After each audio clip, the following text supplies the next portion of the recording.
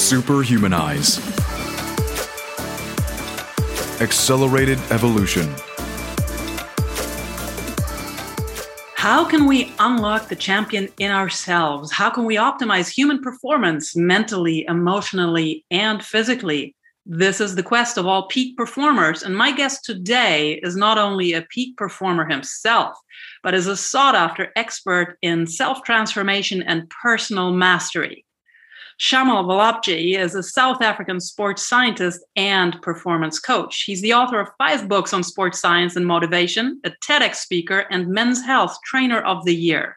He has 2 decades of on-field experience with Olympians and championship-winning teams, works with athletes and executives to unlock their potential mentally, physically, and emotionally. He has also spent 3 years of his life as a monk, and in his new book, Breathe, Believe, and Balance, he shares his combined knowledge and experience from the worlds of science, spirituality, and psychology. And his dream is to touch the lives of 1 million children by making sports an equal opportunity platform devoid of politics, religion, race, gender, or socioeconomic basis.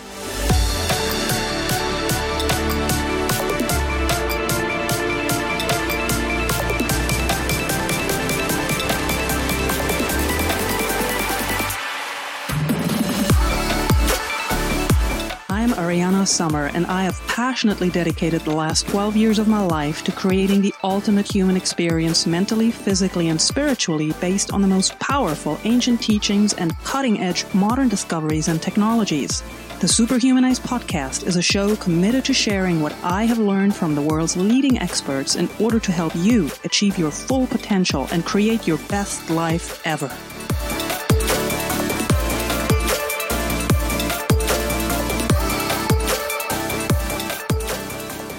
Shayamal, thank you so much for joining us on this Superhumanized podcast today. I'm thrilled you are guest. Thank you very much, Ariana. I'm super excited to be here and look forward to a really exciting conversation. Likewise. And where do I find you today? Are you in Mumbai? I'm currently in Mumbai. I have been here for the last year. And I think this is the only year in the last 2.5 decades that I've not traveled anywhere outside the country. So it's been quite an interesting experience. Yes, it certainly has globally been an interesting experience. And I'd love to dive in a little later in the conversation also how you have dealt with this, because of course you are a person with a very eclectic background and have been, training your mind and body via a variety of disciplines pretty much for most of your adult life. And so I'd love to hear how you have actually dealt with the current situation. I would like to first, though, dive into some of your backgrounds because you had a very interesting upbringing that also was very formative for your worldview and your life's trajectory and also got you to doing what you're doing now. So please let us know how you actually became who you are, sports scientist, a psychologist, and also the high performance coach that you are and that you're celebrated for being. So firstly, I have to have a disclaimer that everything happened by mistake. Nothing was engineered in the manner that it presents itself today.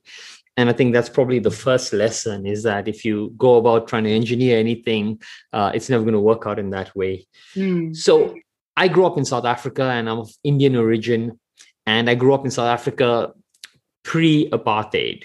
And for those people who don't know, apartheid was what's called institutionalized segregation of people of color, which means there were limited opportunities in education, in career, in sport, even in geographical locations. You could go to only certain schools, parks, beaches, whatsoever. And I grew up in that environment. And I grew up very passionate about the game of cricket. And I played it at a significantly decent level. I was significantly decent at the game itself. And I wasn't aware of the situation in the country. When I turned 18, I became a little bit more aware of how rife the apartheid was and how it impacted people of color, because I grew up in a colored community as such. So, I was surrounded with my own kind, and we were, as long as I was the best amongst them, I realized and I thought, okay, shucks, I've got a chance here. And only when you when the floodgates are opened, you realize that, those opportunities, even if you are the best amongst everyone else, there were laws of the country that prohibited opportunity. So the first thing I had to do was, when I realized I can't play sport, being passionate about it, I wanted to really and truly study something that allowed me to stay in the sport. And I studied sports science. That was the only degree I knew of that would give me a career in sports. So I went and studied it. I was fortunate enough that the cricket team that I was with, the state cricket team, paid for all my education. So because I couldn't play, they threw me into the role of really a coach or a high performance coach, having a sports science background from very early on in my life, which was about 18 years old. But that, whilst it seemed like a silver lining to a situation, it presented a completely different problem. At the time, we had what was called a quota system in place, which means that opportunities for people of color were restricted to one person of color per national team in any quota sport. So in a population of 70% of people in the country, only one opportunity was given in the national team. But those quota systems did not exist for support staff and coaching staff, which means that I didn't have the benefit of that system, which means I was completely left out of the system as a coach. What discrimination actually does is it turns you against your own people. The few people who work hard, the few people who courageous and brave and who challenge the system identifies you, and then they make you the gatekeeper of that system. So you start keeping other people of color or other people like yourself out of the system without you even knowing it. That's what discrimination does. Did you back then actually realize that, or was that did you came to that realization later when you were removed out of this system? No, I came to that realization after about 2 years of being in it.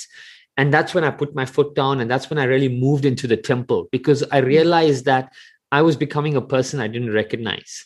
I was being intolerant to people's pain who I knew were in pain. People who were in the same situation with me, going through the same circumstances as me, having the same struggles and pain as me. I was becoming ignorant and unempathetic to it. And then I realized that this can't go on and I have to do something else. I was very early. I was probably about 22, 23 at that stage. And I moved into the temple. Okay. And in the ashram, I started off just spending a few days there. Then a few days turned to a few weeks and then a few months. And I didn't plan to really spend as much time as I did. And it ended up becoming almost 3.5 years that I was in there. So I realized that my sport environment in the temple physiologically was not going to help me there. And I started studying ancestral and Vedic wisdom. And what I realized was that Vedic wisdom speaks about the power of the mind, and it connects the mind to the body. And the mind is really the gateway to unlock what is called superconsciousness. And that was where my journey into deep psychology and subconscious programming started, and ancestral wisdom. So I started peeling away the layers of Vedic science, understanding a lot of this. And I realized that if I'm going to go back into the real world, I'm going to need a degree. Okay. So I went and I started studying. I did a master's in clinical psychology initially. And I realized that psychology in the Western world really and truly diagnoses everything. They're looking at behavioral patterns. They're looking at diagnosis. But it's not really giving you an inroad into how to access altered states of consciousness. Remember, I'm talking back in 2000, when not too many people were talking about this. Okay. Right now, the field seems to be opening up. And I realized that spirituality and psychology could complement each other in this way. Psychology helps with a certain diagnosis. Spirituality helps with a different understanding of that. And the way I explain it is that if you look at an emotion, right, and you look at someone being aware of an emotion, right, that is science. Science is psychology. If I'm asking you, what are you feeling right now? And you tell me I'm feeling anger or I'm feeling joy, then that is science, your awareness of that. How that came into being is really answered through spirituality. How did that actually manifest? Awareness of something and the manifestation of something are completely different situations. And I realized that the complementary way in which we approach science and spirituality really truly dovetails at that point there. And then my journey went on from there. I spent 3.5 years in there. I moved out of the temple around 2007 and moved to India to start training the Indian Olympic team again. I trained the Indian Olympic team 2008, 2012, and 2016 Olympic Games. I set up a business in here. I studied more deeper into psychology. And what was really interesting was I was starting to peel away the layers of psychology in terms of flow states and being in the zone. And that is something that athletes, we call it being in the zone, or a subject that we talk about a lot, or athletes would refer to for decades right now. The term flow states is a really new term that's coming to being. Yes. But what we're talking about is the mergence of the physiological and psychological parts of the human body to achieve that beautiful state of bliss when someone's operating in a high performance environment. So I started peeling away the layers and working at that. And throughout this entire time, I also made another interesting detour. For the first 15 years of my life, Ariana, I worked on peak performance using supplementation and technology, right?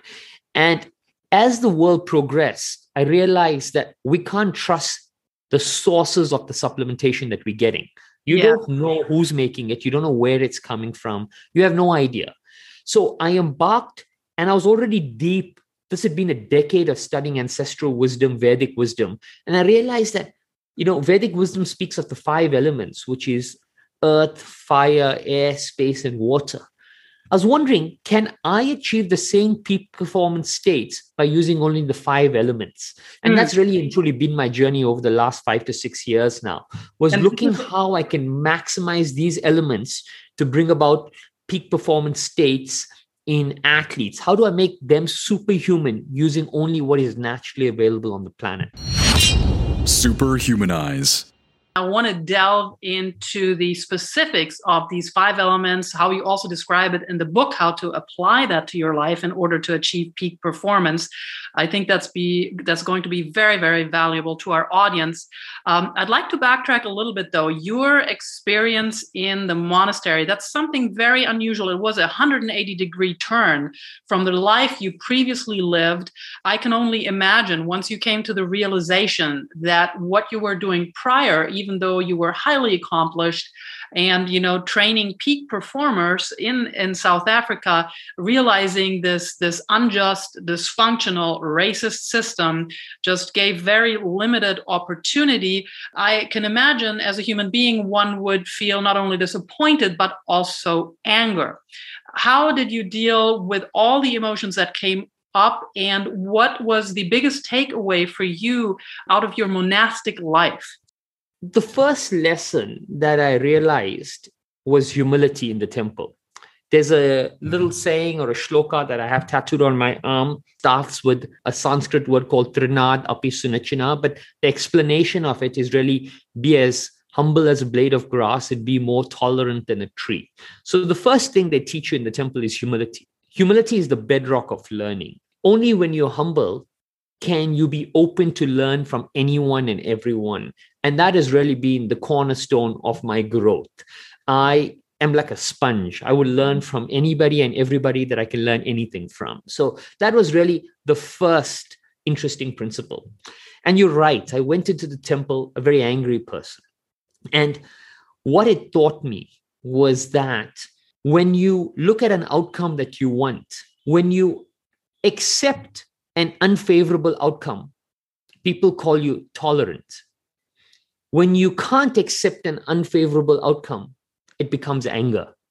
And I noticed that some people were angry, but more people were tolerant in the temple. And I asked myself, what is tolerance? How can you be tolerant of the situation? How could you be tolerant of this pain? Tolerance is really and truly being able to accept an unfavorable outcome or an unfavorable uncertainty. When you can't accept something that's uncertain, or you can't accept something that's unfavorable, it will manifest as anger. That was another powerful little lesson that I learned in the temple. So how do you actually do that, though? Because you're touching upon something that's, I think, is really crucial to many people. The times that we're going through right now, uncertain times, things getting thrown at us that we never expected. How do you overcome this emotional pain and anger? The only way to become tolerant of an unfavorable situation is if the people you are surrounded by are wise, grounded, and humble. That is the only way. If you are in an ecosystem of people who are angry, who are violent, who jump to conclusions, who are unempathetic, you are a victim of that. The only way you can look at an unfavorable outcome with tolerance and patience is if the ecosystem you're in, and that is the people that you're surrounded by, embody these emotions of humility, of patience, of tolerance. You're a direct byproduct of the people you're surrounded by. And that's the only way. So in this current situation that we're looking at, COVID-19, okay, the 5 people you surrounded yourself by, we've heard that saying from sociologists to neurobiologists to neuroscientists to even motivational coaches and lecturers all say the same thing, that there is nothing more important than that right now. If you want to get through this situation with your mental faculties intact, you have to be exceptionally mindful of the people you're surrounded by and the people that are providing you guidance and wisdom during this time. But there was something else that's interesting. When I was in the temple, you're right, I was angry.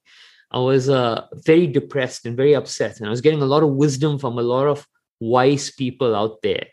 And they always taught me to see that silver lining in any situation. And one of the silver linings that came out for me in the apartheid was that, you see, in a discrimination situation, and you'll see this anywhere in the world, the person who's discriminated against has to work 10 times harder than the other people to get the same opportunity. You see this everywhere. And what that's subconsciously doing is it's instilling a higher work ethic in you. So the byproduct of coming out of a discriminatory apartheid system for me was that it instilled a work ethic in me that was second to none. And combine that with grounding and humility to learn from anyone else, plus the tolerance to see or withstand an unfavorable outcome. I think I have the 3 pillars that would allow me to be successful in any ecosystem out there. And that's what I keep preaching to people. Humility, tolerance, and good social network are the 3 legs of a stool that can hold up any weight. Fantastic. And there's also a beautiful quote of yours that I've read when I was researching you that really stuck in my brain. We must learn to starve our fears and feed our courage in our quest to cultivate excellence. And fear is, of course, one of the other big boogeymen we are facing right now with regards to uncertainty. How do you personally deal with fear and managing fear? So I'm currently going through a very beautiful process right now where I'm trying to surrender to every single emotion that I feel. And I'm working with all of this. And the Stoics say it well, isn't it? They say, challenge your fears and your fears won't exist. Even in the scriptures, I remember reading a Japanese story of this big giant that was outside a castle that used to frighten everybody. And it demanded that one person walk towards it. And that was the sacrifice that village had to give to that giant every single day until an unknown person arrived there and decided to challenge it. And it ran towards it. And every time it got closer, the giant shrunk and shrunk. And the giant was a metaphorical representation of our fear, where when you run towards it, it really shrinks. Or when you challenge it, it really shrinks. But that's easier said than done for most people. What needs to happen to challenge fear is most people need to rationalize the situation, isn't it? Because how does fear even come in, firstly? You remember, fear is a subconscious trigger from a past pain that you've had. I was talking to a very close friend of myself yesterday, and I was explaining to him, it's like an infinity loop that keeps going. And it works something like this. You come up with an idea and you think, oh my God, that's a great idea. Let's go and do this. And then you start sliding down that loop. And then midway down, when you're sliding into that loop, the subconscious mind says, hey, hold on. You're thinking about the positive, but there's also negative in there. That negative is the subconscious fear that comes in, and it's reminding you of the time something didn't work well. Now, if you sit with fear for long enough, the subconscious mind will add a multiplier effect to your fear. So the longer you sit with fear, the more narratives it will manifest as to why you shouldn't do that. So that's what happens, isn't it? Now, you got to arrest that. And the only way to really arrest that is by either having someone who can bring in external guidance to help switch what could be a perception of reality and reality, help you ascertain the gap between those two, or you rationally look at the options between A and B. But one interesting way is that sometimes when you perceive all of the options, right, you realize that what I'm fearful of is really and truly not the most important option, or not the option that could impact me the deepest. And that's when you really dig in and you find a little bit of courage to challenge that fear in some shape and form. But fear, inadvertently, is a subconscious program of a pain that happened in the past that we hid away and refuse to address. And until we don't put the spotlight on it, it will manifest. And this is what people should be very mindful of. Fear starts off like fear in the subconscious mind. It goes through a multiplier effect in the subconscious mind. And by the time it manifests back into the conscious reality, it looks like procrastination. Superhumanize.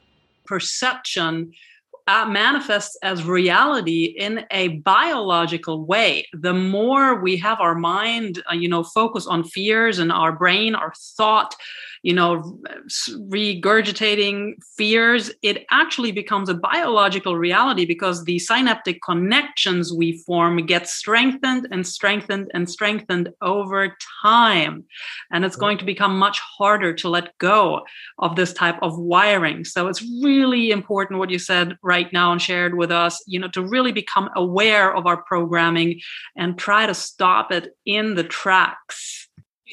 For you, there's so many different experiences that are informing your life. And I love how you bring this all together, from the psychology to living in a monastery, the sports and science background. And of course, today you're very, very much immersed in all the new technologies as well that can help us optimize the functioning of our brain and body. How does your daily routine look like? My day generally starts pretty early, and it starts with some meditation and some breath work. For the first half of the day, right up until about 12 o'clock, that time's reserved for myself. So I'm doing a lot of breath work. I'm generally fasting, and it's not through an intermittent fasting practice. I just believe that I get my cognitive faculties. I'm able to journal better. I'm able to sit with my thoughts a lot more if I don't eat anything. So I start with meditation, breath work. I do a little bit of journaling. When I'm doing journaling, I generally sip on a little bit of cacao, raw cacao, because I really feel that it's a beautiful superfood that really helps me connect to my emotions, and I can feel them beautifully. I spend about 45 minutes to an hour at least writing and journaling and gathering my thoughts, everything. I do a little bit of reading or a little bit of listening to some podcast or something like that. Currently, I'm enjoying a lot of Adam Grant and Malcolm Gladwell's work. So I either listen to a little bit of that, or I'll read for about 30 to 40 minutes. And this would get me all the way up to about 11:30, 12. Only at 12 would I start picking up the phone, looking at emails, answering that. Outside any meetings or any consultations, coachings, or patients would only see me after 12 o'clock. And I try to spend at least, only about 4 to 5 hours a day engaging too much with the outside world from a work point of view. I reserve a lot of my energy, and I spend a lot of that energy in really trying to deepen my practices in spirituality. I spend a lot of my time in peeling away certain emotions and trying to understand it, because we know this, we know that it's through solitude, if you sit long enough with something, that you really get some beautiful realizations from there. For example, I'm operating on a certain theory, which I'm testing out right now, is that if you sit with something for long enough, it will really teach you everything it needs to teach you. Everything that you need to learn in the world, you'll learn it through just observing any single object or moment long enough. So I'm experimenting on two different things right now. I'm experimenting at watching a single leaf grow on a plant at home and watching the ocean from the exact same spot at the exact same time every single day. And it's been a really interesting and beautiful experience. And just in sitting in there and just watching how it's folding, there's so much of wisdom you can learn from the natural, unhindered way in which things either destruct or evolve. And the reason I'm trying to sit with this is because I think there's a very strong parallel between how things should destruct and evolve within our own neurobiology and biology itself. So because I'm on this path of hacking the body using only ancestral natural wisdom, I think understanding the functioning on a more physiological level or philosophical level as well would help me a lot than going into deep, deep science. What you're just talking about, of course, it's removed from most people's realities, sadly, to actually spend time and observe nature. We're all so distracted. We all hop from one thing to the next, sometimes within seconds in our brains, to actually be able to focus on that. I agree with you. We can learn so much. And the indigenous tribes of the Amazon, for example, a lot of their shamans, they say that it is by observing and communing with nature that they get their wisdom. And you hear that all across the world. And our, modern society, of course, has completely lost touch with that. Absolutely. Even in Vedic wisdom, they say, the ancient yogis could walk past trees and just gently touch a tree, and they would be able to understand and observe the knowledge of that tree, knowing which plants actually have healing properties for what. People have never really understood how is it that we've discovered what vine can do what. We hear certain stories, but there are thousands of healing herbs out there. Have we ever questioned how that came into being? Who was the first person that discovered it? Well, that's how yogis discovered it. They were so in tune with their body and in nature that they communicated with each other in a beautiful manner. And I think there's a beautiful book called The Secret Light for Trees. I think it's Christopher Bird who talks about the extrasensory perception that we seem to have lost through communication, that plants have and all other living organisms have. They communicate with this extrasensory sort of knowledge that exists. And we refer to that as super consciousness. Yes. But really and truly, it's our consciousness right now that's there. And we've seen beautiful movies. They would come across as sci-fi movies where you find someone who has lost a sense, has a supernatural ability with another sense. That's not sci-fi. That's just reality. That's reality. When we block out a certain sense, you will have a certain heightened sense somewhere else. And that other sense that we don't talk about is that extrasensory perception to be able to tap into certain people's energy and flow. And we're awakening to this, Ariana, which is really beautiful. People are starting to understand this and become aware of it, which is beautiful.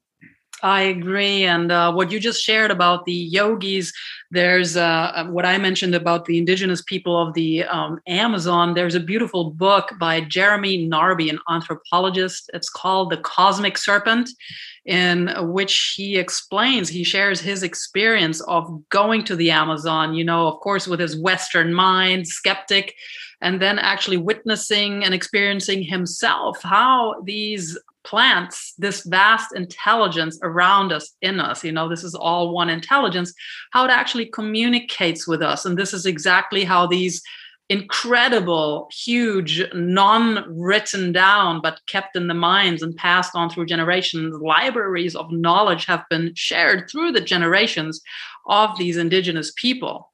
How would you know out of tens of thousands of plants which two to combine to create a brew that not only heals the body, but also the mind? Yes, and I love that you are bringing in the ancient Vedic wisdom, and you've moved away from supplements, but to a natural way of enhancing the body and the mind. And we've touched upon it before. In your book, you also describe it very well. The use of the 5 elements: earth, fire, space, air, and water. I would love to hear a little bit more about that. Yeah, so, those are the natural occurring supplements or elements that they are. And we can tap into them beautifully. So Vedic wisdom speaks about a few things, and I'll break it down for you. In water, Vedic wisdom says drinking is not the best way to hydrate the body. It's eating water-rich foods, water-rich plants. And they recommend that 60% of your hydration comes from eating water-rich vegetables and plants and fruit. Okay, so that's the first interesting thing that came out. The second element was sun, and it talks about absorbing energy from the sun. And obviously, we know about sunbathing, and sun gazing is another yogic science where you gaze at the rising and the setting sun to be able to absorb that energy from there. And it's a practice that's still very, very common in India. A lot of people still practice sun gazing to absorb vitamin D from the sun. In the Western world, we talk about just sunbathing. But even that, we look at putting in sunscreens and layers which sort of prevent that.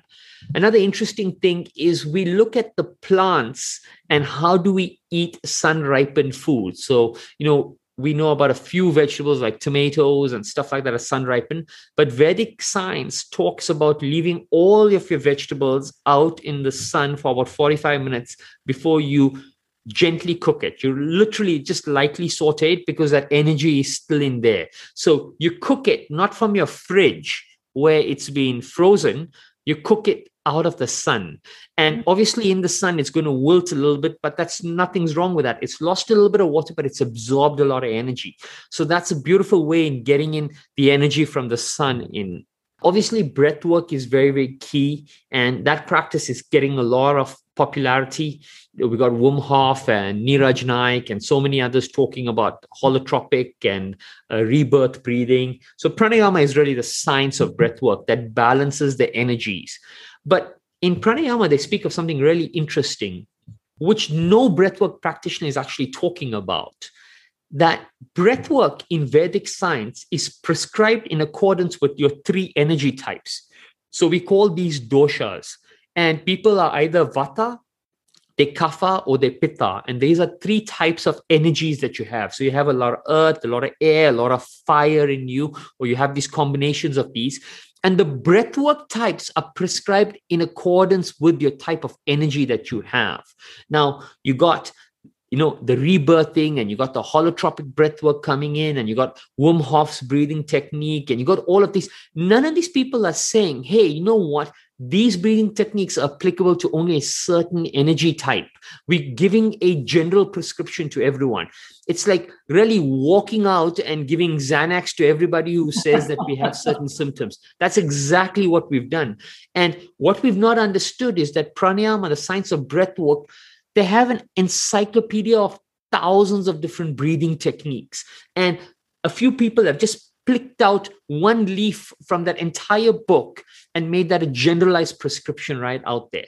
But Vedic science, when we look at air, we refer to it as pranayama. Space is referred to as fasting. Okay, fasting is incidentally the only common practice amongst every single religion in the world. Every single religion or practice in the world, faith-based practice, has fasting at its core and at its center. And the reason it has that is because fasting is prescribed to be one of the best detoxification and elimination techniques for the body to clean itself. And here's something really beautiful. Okay, Western medicine says when you're sick, eat food. And when you eat food, your body will produce energy, and you need that energy to heal the body. Vedic sciences says that when you're sick, there is a reason why your appetite is suppressed and you don't feel like eating, right? It's because the body wants to redirect all energy into healing the body. That is the reason why your natural appetite is completely suppressed. And once you heal, your appetite picks up again. You cannot force feed yourself because the energy in your body is limited, and now you're using that to burn food up, which is wasted energy when it needs it to really heal the body. So Vedic sciences talks about whenever you're ill, fast. It also says very interestingly, never eat when you're angry. It says because the anger, the emotion gets infiltrated into your cell biology through your food. Right. So never eat when you're angry. So the two times Vedic sciences will tell you to never eat is when you are angry, right, and when you are sick. But Western medicine is completely counterintuitive to this. The last element is earth. And earth is eating plant-based foods. And it tells you eat as much food that comes from the earth, eat whole foods that are plant-based, eat your grains that are coming from there.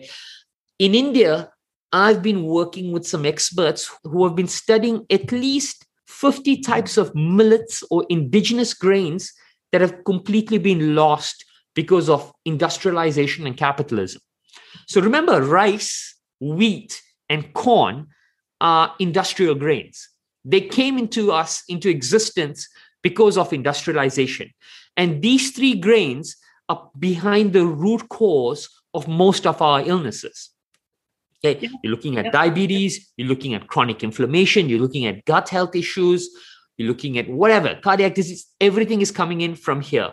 You add on top of that is iodized salt. Iodized salt is also an industrialized product. Natural pink Himalayan or rock salts would not increase your blood pressure. They would not bring about certain cardiac complications. So Vedic wisdom has got so much packed into it that we constantly ignore it. And it was industrialization and capitalism that turned our eye to this. And what I'm trying to do is work with experts, bring this research back into mainstream and really align it with our normal way of living, because it's really and truly the secret to longevity. Superhumanize. I love what you're saying there, and I love that you're so passionate about this. And just this one thing you mentioned about, to not eat when you're angry. I mean, transfer that to any type of negative emotion, anger, sadness, fear. And you look, especially in our industrialized nations, we don't eat when we're happy and relaxed, even when you're just rushed or stressed. I would bet that most of the times when most people eat, they are not in a relaxed state of mind, but they have some kind of negative emotion impacting the time when they eat. And just imagine what that's doing to the bodies. I grew up I spent from 4 years to 8 years old. I actually lived in India. My father worked for the diplomatic service. So I spent a few years in New Delhi as a little girl. And a lot of the beautiful Indian traditions from, philosophies, food, yoga, I've been doing yoga since I've been 4 years old, have just stayed with me my entire life. I really feel like you also just said before, we're at the precipice of a great awakening for humanity. There's many, many people who are growing into their full potential, thinking out of the box, breaking the constraints and the paradigms that have kept us in a sick, diseased place, also affecting the way we deal with each other and the planet. As far as bringing, the Vedic knowledge and traditions back into the mainstream, what are you currently working on? I'm really spending a lot of my energy in trying to present another theory to flow states. And the theory that I'm presenting to flow states, so most people are familiar with the work of Csikszentmihalyi and Stephen Kotler. Yes. And Stephen Kotler and Csikszentmihalyi talk about a few things. They talk about really pushing the body 4% harder than normal. And what they're saying is that when you push your body 4% harder than normal, your focus will be narrowed. And when your focus will be narrowed, your attention is greater and you'll be able to sort of navigate certain variables around that. They also talk a lot about the automation of skill. And they say flow is a relationship where you're getting instantaneous feedback that helps you move and navigate certain variables. And that's very interesting. And I've studied a lot and I've read a lot of their work. But my theory around flow states is a little bit different. The first thing is we all agree that flow state is a psychological state of being. Okay. And it's not a physiological state of being, even though we attain it through physiology. Now, what I was trying to tell people is that in my experience with sport, there are few prerequisites between getting into flow, and everyone needs to do these before. The first prerequisite is that if I'm talking in a sporting context, when a person's in competition or when a person happens to or wants to get into a state of flow, they need to be operating at a submaximal physiological level. Submaximal means you can't be going, whatever you're doing can't be tapping you out physiologically close to 100%. It can't even be tapping you past your lactic acid threshold. Why? Because past your lactic acid threshold, the body is fatiguing. And we know that when the body is physiologically tapped out, the first faculty that's compromised is psychology. Your awareness is gone. Your attention span is gone. Your ability to perceive threats is diminished. We know this. There's a significant amount of research. So the first variable is a person needs to be fit enough or have a body healthy enough to perform submaximally in a flow state. The second variable is the automation of skill. So how hard do you practice to transfer the significant amount of your natural skill into the subconscious automatic part of your brain? Okay. And only when these two are in there can we tap into flow. And flow for me is the human brain using its subconscious automatic filters, right, to tap into superconscious knowledge. And the reason I say this is because in a state of flow, you are navigating external variables faster than the human brain can perform, faster than the neurological feedback loop between muscle to brain, right? You're downloading information in a manner that you can easily process it and understand it. And for me, it's the subconscious automation of skills. The more mastery you have in your subconscious automation, the greater your filter levels are for superconscious information. This is where it gets interesting for me. Downloading that superconscious information is one thing. Listening to it is the second thing, and listening to it is intuition. So for me, flow states are only achievable by a person who trusts the voice that's talking to them in a high performance state. And that intuition can be quantified, in my opinion. So that's what I work on. I work on helping professional athletes who have physiological box ticked off, who have the perfect mastery ticked off, who have a significant portion of their automation already reprogrammed in their subconscious mind, which means even in their sleep, they can perform better than 99% of the population out there. My job is to get them to understand the strength of their intuition, that voice that they need to trust in a completely high pressure situation. Superhumanize. Fascinating. This also sounds like, correct me if I'm wrong, but there are some elements of, the suboptimal, slightly suboptimal performance ease and play in there, and this trust, this listening to our intuition, which so many of us have lost because the brain chatter gets in the way, instead of just going with this innate wisdom that really knows truly knows so much more than our brain could ever grasp. How do you actually break through, especially with peak performers who have to be in top form? There's a lot at risk, winning, losing their careers, their reputations. How do you move these types of people past the fear of listening to their intuition? It starts with data, isn't it? And that's what I'm doing. So I'm collaborating. I'm creating what's called an intuition score. And I'll give you an example of how this works.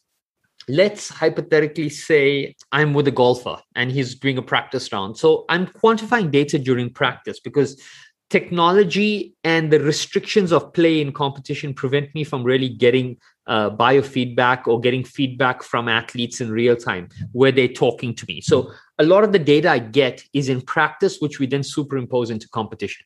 So let me use an example like golf or an example like tennis, either one. So let's take golf, for example, where an athlete's walking or a player's walking down the golf course and I'm standing right next to him. And, when he's lining up to play a shot or tee off, okay, every time he gets a little voice saying, hey, I should do this. I should go here. I should go there. I should hit the draw, hit the fade, pick this club, this lie angle. I should take on this bunker. I should take on this green. Every time he says that, I make a note of that. And then two things can happen. One is he can either listen to that voice or not listen to that voice. If he doesn't listen to that voice, then that data point is gone. I make a note of it that he didn't listen to it and he did it. But if he did listen to it, then I start quantifying how often that voice led him down the right path. And then we start capturing data there. And then I start looking at it in 5 levels of importance. Okay. So I start looking at it when, okay, your voice is talking to you. It's suggesting something. I'm listening to it, but the outcome doesn't really matter. It's not important. I'm just going to trust it. And the most important is when it's do or die situation. Are you listening to it? And there's an intuition strength at different levels of importance, right? The rational mind will suppress your inner voice at different levels of stress and importance. And we can quantify cortisol levels and we can map that to level of importance as well. There's a direct relationship between that. So sometimes I do that. Sometimes I look at the cortisol levels and how that mapped up to what they perceive as important. And if you do this for long enough, you start getting an interesting data point. You start getting what's called an intuition score. Okay. Yes. And then I start showing this data to them. And I say, listen, man, more often than not, if you don't let the rational mind interfere in this, right, 80% of the time or 70% of the time, when you do this, it's working out good for you. You just mentioned that there's different levels of suppression depending on the amount of danger perceived, the amount of risk perceived. So Correct. When does the intuition actually break through best? When do we actually listen to it most of the time? Is it in a more stressful, even like a life or death situation, or is it in a less stressful situation? What's your experience? Most people will listen to the intuition when in a very, very low risk situation, when they have nothing to lose. It's like an option or I'll try it out. And if it works out in their favor, they even brush it under the carpet. They completely forget about it. They forget that was a reference point to listen to that voice at a higher stress situation. But this is where it gets interesting, is that real game changers, real game changers are people who listen to the voice in the highest pressure situation. Because the best athletes in the world perceive pressure as a privilege. The reason I'm saying this is because only when in any sport, only when it comes down to the last point or the last shot or the last kick in the last second, right? It's like the spotlight's on that moment and the world has come to a metaphorical standstill. That is an opportunity for you to leapfrog your growth. Okay, that's a high pressure situation. Now, there's certain athletes in the world, you see this, and I mention this to people and people think I'm crazy, but among special athletes, right, they play the game into that situation. They can win early or they could lose early, but they take it right to the tinkering. Why? Because they thrive in that pressure, because the win or loss doesn't matter, but the potential gain at that moment in time cannot be quantified. So you'll find this in so many situations where an athlete will walk into a situation and he'll play a game into a position that only he can win it from. Right. So learning how to function under pressure and at the same time learning how to trust your intuition sounds to me like our two major pillars of truly upping your game and your performance. And talking about game changing, you mentioned it before, some of the practices that you have that are very important to you in your life, from taking a really good amount of time until 12 p.m. for yourself, journaling, drinking cacao. I always ask my guests on the podcast, what are some practices that have been truly transformative for them, spiritually, mentally, or physically? Are there some other practices you could share with us? I mean, the main practice that's had the biggest impact in my life. I mean, the practice I've been doing the longest is chanting, because I was in the temple for almost 20 years ago. So chanting has stayed with me. But the practice that's had the biggest significance is really journaling. Because what journaling does is it associates the disassociated clutter in your brain. When you force yourself to put something down on paper, you have to put it in a way that it makes cognitive, rational sense to anyone who's reading it, including yourself. I keep telling people, I said, something in your head is jumbled up. Have you ever tried, and you should try this exercise, try to write a paragraph that makes absolutely no sense and see how hard it is. It's impossible. It is impossible to write a paragraph that makes no sense to you and everyone else. Sometimes you could write a paragraph that makes sense to you but doesn't make sense to anyone else. But try to consciously write a paragraph that makes absolutely no sense to you. It's impossible. So the practice of journaling is a practice that, categorizes and declutters every emotion, every thought, every idea that you have. And then another secret that I do is when I have ideas and I journal, I pack them away and I revisit them systematically every week for about 4 to 6 weeks to see whether that idea is still sitting in me or still sitting with me in the same manner. That's how I acid test my ideas. Excellent. Really, really great advice. A lot of wisdom, what you shared with us, a lot of experience, quantifiable tools.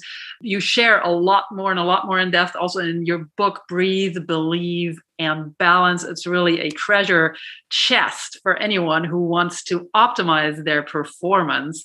And anyone who would like to learn more about you, Shayamal, or get in touch, how can they do so? Yes, you can check me out on Instagram. It's Shayamal, Shayamal, or you can message me on Twitter. On Instagram, you'll find a link that takes you to my books, my products, my courses. My podcast is called Perishable Wisdom as well. So you can listen to some stuff there.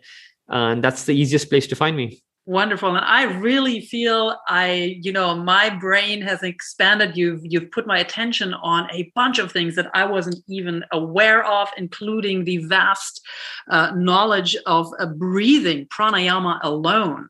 And that, one type of breath as a prescription for everyone is not the right thing to do. So I will be diving deep into a lot of the things that you've shared with us. I feel like we've barely scratched the surface of your mind and all the wisdom you've accumulated. It's been truly a pleasure to talk to you, Shayamal.